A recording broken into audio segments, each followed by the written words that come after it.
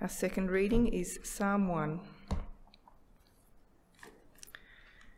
Blessed is the one who does not walk in step with the wicked, or stand in the way that sinners take, or sit in the company of mockers, but whose delight is in the law of the Lord, and who meditates on his law day and night.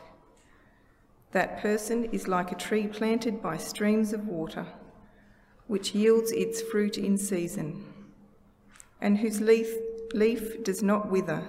Whatever they do prospers. Not so the wicked. They are like chaff that the wind blows away. Therefore the wicked will not stand in the judgment, nor sinners in the assembly of the righteous. For the Lord watches over the way of the righteous, but the way of the wicked leads to destruction.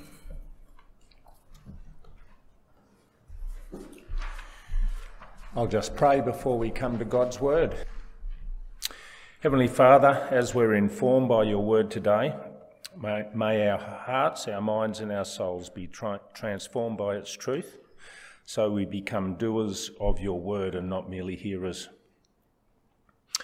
During the week I posed a question to a group of Year 11 students in building and construction on how to find a level.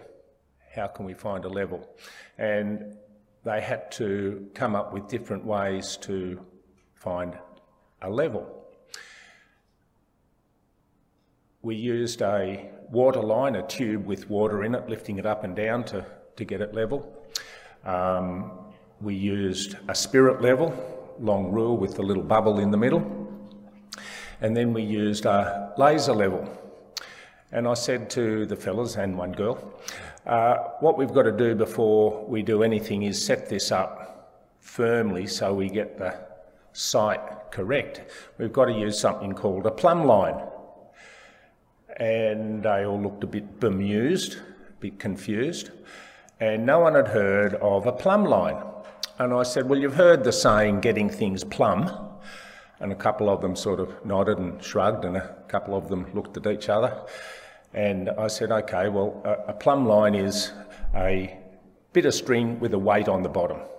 And it comes to a point, so shaped like a top. And the idea of the plumb line is when gravity finishes letting it swing around, it eventually settles on a centre point. And where that point is the plumb line, because the string will be perfectly straight up and down because of gravity. And if you move your finger, the weight at the bottom moves. And you'll always get a straight line if you've got a weight on the bottom. And even with a laser level, with all the technology of a laser, we're still using something that the Egyptians used to get the pyramids plumb, and that's a weight with a line on the bottom. And Psalm 1, the first psalm, is the plumb line for living the good life, living the dream. When I was walking in this morning, Dave said to me, how you going, mate? And I said, living the dream.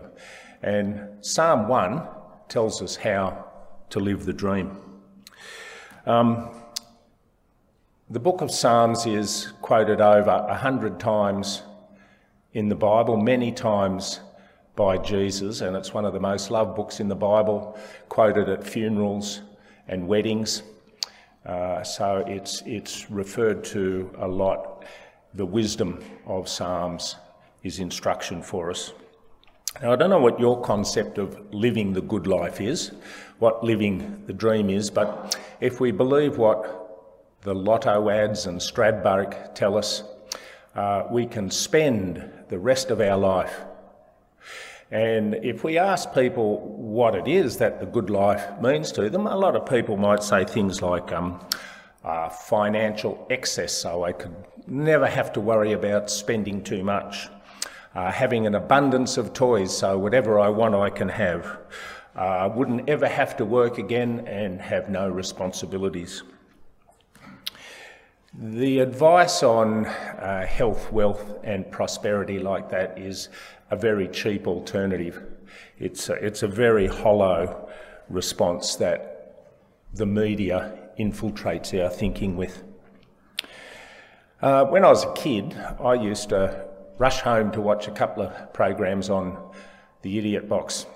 I used to love Doctor Who, and I used to love Lost in Space. And Lost in Space was the struggles of the Robinson family and evil Dr. Smith in their desires to try and get back to Earth, to get back home.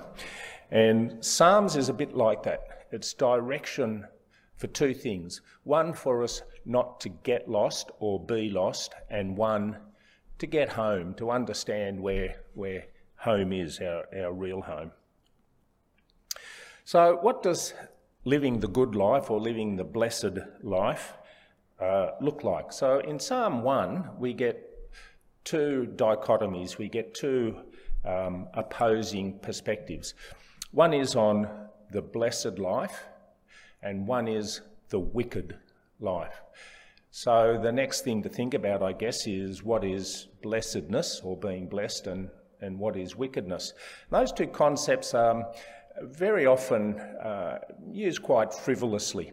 I try very hard when I'm signing off emails or signing off text messages to say blessings rather than kind regards, trying to get across the concept that I'm hoping that you receive a blessing.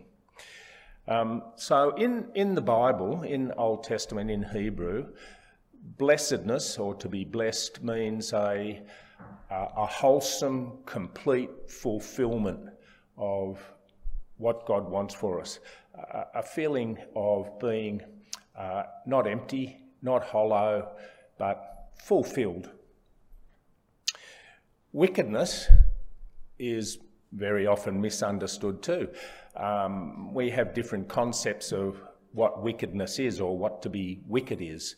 If we ask the average guy in the street or girl in the street what is wicked, we might get a couple of different answers. We might get an answer from a younger person that it's like the trolls hanging under the bridge in Grimm's fairy tales, or it might be like Maleficent in Disney, or wicked Mr. Dr. Smith in Lost in Space. Or we might get somebody who's thinking a little bit more deeply and refer to the heinous war crimes that have occurred, or those people who prey upon the weak or the innocent and the gullible and take advantage of them to great effect that results in their emotional or financial ruin. But wickedness as a concept, we don't really talk much about the wicked. We talk about people being naughty. I mean, as a school teacher, I would never refer to a child as being wicked. Don't be wicked. They might have 20 or 30 or 40 or 50 years ago. We talk about being naughty or not doing the right thing. And I wonder if in our society we've kind of watered down a little bit the difference between being righteous or being blessed and being wicked or not living God's way. So if we have a look at Psalm number 1, it starts off with what not to do, which is good advice. Blessed is the one who does not walk in step with the wicked. When you're walking with somebody, you're sharing with them, you're talking with them, you're going in the same direction.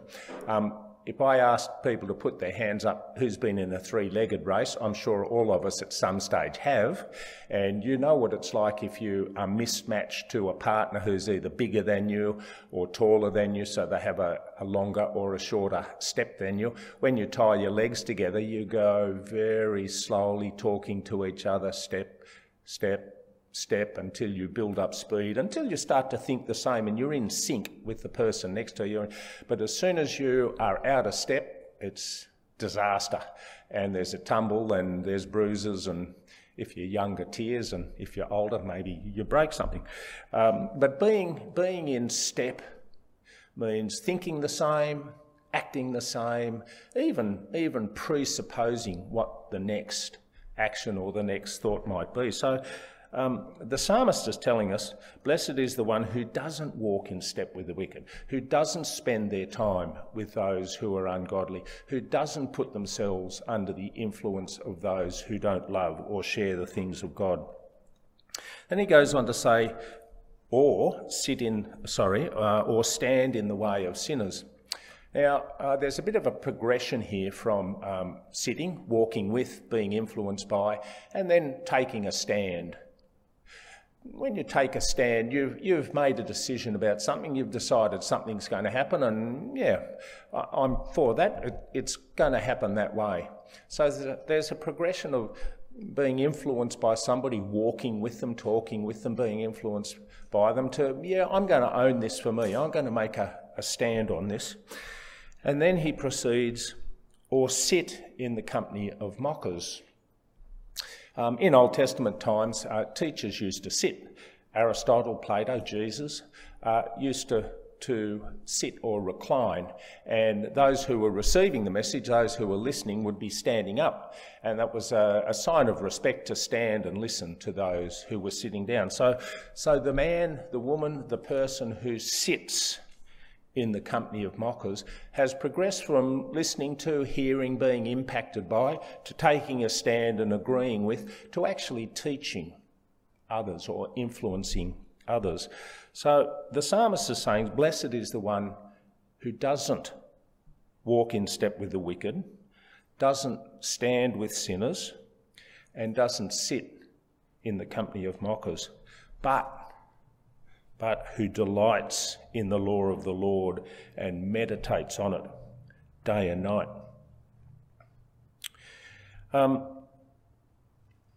Sometimes when we talk about blessed or blessedness, we miss the implications of what it means. If we sneeze, I'll bless you.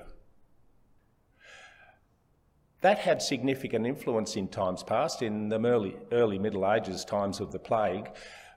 I guess we're experiencing a little bit of that now with the COVID stuff happening. People are wearing masks and hand cleaning, and we've got dispersed seating here, and we shake hands differently. And it's changed our way of thinking and our way of acting. And in medieval times, the thought that you could pass on the plague in the same way that maybe the COVID virus is passed on, that you were calling God's blessings on you to protect you from that evil that might come to pass. But today, when we say bless you when someone sneezes, we don't give it that significance or that perspective. But the psalmist is telling us that the blessing or being blessed is receiving all God's good favour. And it's hard for us to fathom the wholeness and completeness that should make us feel.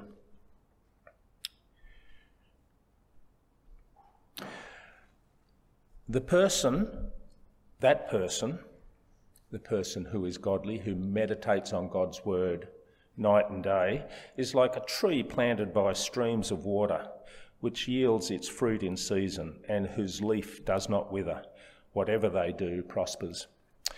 In our area, in the Hawkesbury, there are particular types of trees. I think they're a cypress tree. They're one of the conifers that have been really significantly affected by the drought that we've just come through. And all over the district, you can see rows of dead pine trees or conifers. Down the road I turn off, down Crooked Lane to go home, fellas replanted them several times and they've died, and there's nice green trees and then there's lots of dead ones right next to it. And it's taken a long time for those trees to grow, but the drought has sapped them of their supply of water, and they've died off. And every time I go past, it's a very stark reminder of life and death, the living and the dead, blessing and curses. And I look at that and I think, Lord, please preserve me. May I continue to be that green tree, the evergreen tree. Not so the wicked, they are like chaff that the wind blows away. Therefore the wicked will not stand in judgment, nor sinners in the assemblies of the righteous. The wicked are like chaff.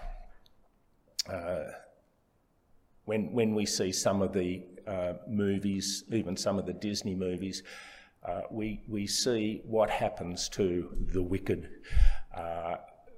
They dry out, they turn to dust and they get blown away. There's lots of movies where that imagery is present. Now, it's very stark imagery, and the good guys, in Disney anyway, good guys always win, and the wicked turn to dust and are blown away. But that image there helps us to understand what chaff is like. Chaff is what's left after wheat or corn or barley or sorghum has been harvested. It's what's left over usually. Sometimes if it's loosened, you can make loosen into chaff for animals to eat, but generally the chaff is the straw that's used as a bedding, or it's a waste material that gets used to absorb the manure and goes onto the compost heap and just rots away and is of little significance compared to the green plant that produces the fruit, which is what the psalmist tells us we're to be like a tree planted by streams of water which yields its fruit in season. So if our direction is to be people that spend our time meditating on the law of the Lord night and day, what does that look like? To me, that sounds like someone who's obsessed. To dwell upon, to meditate on the law of the Lord night and day, that's an obsessive behaviour. I've got a friend who's quite obsessive about golf. They want to talk about golf and do golf, hit a little ball around a paddock and try and get it into a little hole. Sounds a bit strange to me, but to him it's really important. He doesn't understand that, unlike fishing, you can't eat golf balls. But nevertheless, if we watch some of those programs on TV, the cooking programs where people have cook-offs or sing-offs, if they get something wrong, they put a bit too much sugar in or a bit too much heat on, or something happens and they burst into tears. They're wiped out over something they're going to eat. And we might think, wow, that's strange. But I guess if you're the cook whose heart and soul is in making that meal, whatever it is, if it doesn't turn out just the way you want it to, it's a significant thing. But the implications over having a meal or catching a fish or hitting a little white ball around a paddock are far less significant than what happens to our heart and our soul and our future. Because we're told at the end of Psalm 1 that the wicked will not stand in the judgment, nor the sinners in the assembly of the righteous. They won't stand with us who love God. For the Lord watches over the righteous, but the way of wicked leads to destruction. We're to be like the tree planted by streams of water. The word planted doesn't just mean it grew up there. The word planted, taken in its context, means that maybe a seed was planted or it grew up in an area, but it was taken from where it was and transplanted or planted by the stream. So it was taken up from where it was. Maybe it wasn't in an area that was getting enough water or enough nutriment or enough fertiliser, but it's taken up from there and it's planted next to the stream to give nourishment and sustenance. And why? So that it will continue to be green. It will never wither. Its leaf won't wither. And better than that, not only will it have green leaves and look green, but it will also produce fruit. And what does fruit do? Fruit feeds and gives sustenance. So the tree that is planted by the stream, we've got the image of us being rooted in God's word, focused on God's word, living God's word, and then being doers of the word, not just hearers, but doers of the word, so that our impact will be on others' words, so that spending our time in the word, we're sucking up like the tree the goodness of God's word. Now, if we don't do that, we put ourselves at a significant disadvantage, because if a tree isn't planted near streams, like those conifers that are dying without that nutriment, sustenance, water, they do wither and they do die. So what does that mean in practical terms for us? As a young fella, I struggled a lot when I became a Christian with reading my Bible and saturating myself with God's Word. So a few practicalities that might be helpful. Julie, my wife, and I, we use Every Day with Jesus, the little Scripture Union booklets, which are pearls of wisdom. There's also Daily Bread or Daily Notes, Scripture Union Encounter. There's also a very helpful booklet called E100, which has 100 days of Bible reading. Soul Supply. There's a lot of very helpful online devotions that we can read, and there are lots of very healthy podcasts for us to listen to. If you're like me, you probably spend a bit of time in the car, and when you're in the car, you can listen to what's on the radio, which is sometimes helpful and sometimes not, depending what you listen to. But putting on a podcast can be a really instructional and beneficial and positive thing to do. So if we're going to put our roots deep in the Word, deep in the Lord, and be near streams of living water, we've got to spend our time obsessed with God's Word and the way He wants us to live, because there are so many competing influences that we don't even think about, but like the frog in the saucepan that doesn't know that the water's heating up until it's boiling. And I don't know if that's accurate or not, but that myth, we've been told that as Christians we can be like that. We need to be continually testing the world. And to me, the world is what on the screen. I was very impressed this morning when I opened my iPad. I've had 14% less screen time than I did last week. For me, that's probably a helpful thing. If we read verse 3, we can maybe be a little bit challenged. That person, the righteous, the godly, those who delight in the law of the Lord, that person is like a tree planted by streams of water, which yields its fruit in season, and whose leaf does not wither. Whatever they do prospers. Now, if we take that out of context, we might think that as Christians we're going to be healthy, wealthy and wise, and God's going to bless us, and we're going to be rich and healthy and enjoy the good life from the world's perspective. But that is not what the Bible teaches. In fact, Psalm 73, the psalmist says we've got to be very mindful of the wicked. And assuming that it's David that wrote this psalm, and we believe it is, he says he begins to envy the wicked who have no struggles, are healthy and strong, and are free from human burdens. And he says, God, why am I not like that? Now, we need to lay hold of the fact that as Christians, that promise of health, wealth and prosperity here and now does not exist. The Bible does not teach. Jesus said, in the world you will have trouble, but cheer up, I've overcome the world.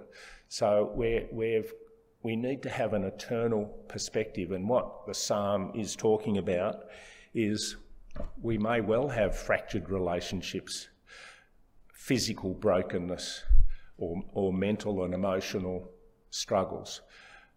We may suffer financial difficulty or even ruin, but that's not an accident. God doesn't allow accidents. Things happen as a part of the will of God, and it's very often those things that bring us to the point where we realise, what else is there? I have no other. Until we're on our knees before our God and realise that here and now is a grain of sand on the beach of eternity. I've often said it to folks, if we're fortunate, we might live to be 60 or 70. If we're not so fortunate, we might make it to 80 or 90. And if we're really unfortunate, we might make it to 100.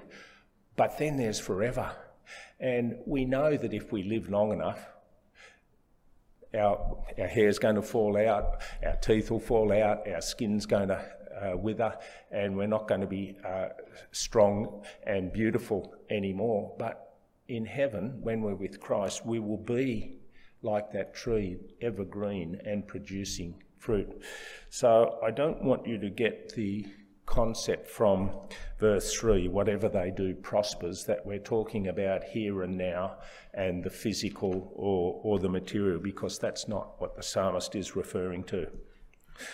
What he's referring to is the fact that we're not human beings, we're actually eternal beings, and we just have a physical presence now here on earth, but he designed and intended us to be with him in eternity.